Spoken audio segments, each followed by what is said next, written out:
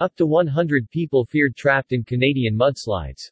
Emergency rescue officials said that there were close to 50 vehicles trapped between two debris fields on the highway, with approximately 2 to 3 people in each. The landslides in Canada's British Columbia followed more than a day of torrential rainfall. Search and rescue crews were still trying to assess the damage from the landslides on Monday. Officials were not yet sure if there were other missing people and vehicles. Massive landslides struck Highway 7 near the small town of Agassiz in the south of Canada's British Columbia province, following more than a day of torrential rainfall. At least 100 people were feared to be trapped overnight between debris on a Canadian highway after non-stop rains triggered flooding and mudslides yesterday. Rescue efforts were to begin after daybreak.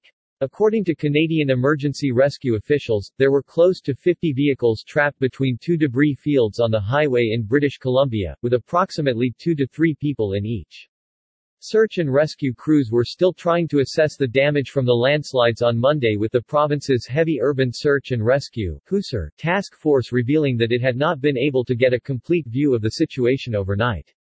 What complicates this situation is we have 2 slides on Highway 7 and we have people that were trapped in the debris, and some have been rescued, HUSR team director David Boone said. 155,445,312.